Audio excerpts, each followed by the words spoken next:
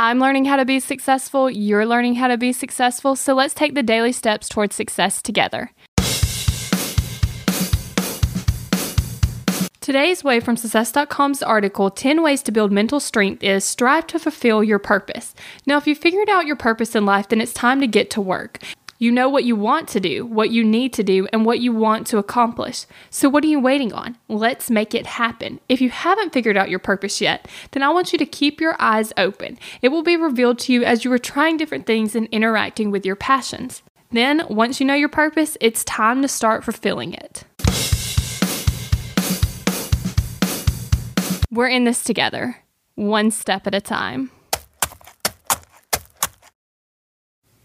Have you found yourself Googling, how do I stop procrastinating? Here's the thing. When you search that, I'm sure you found hundreds of tips, tricks, hacks, and strategies. In fact, I've shared several of them here on the podcast. The only thing is, did it work? Are you still procrastinating? If you are, then what you need isn't another hack.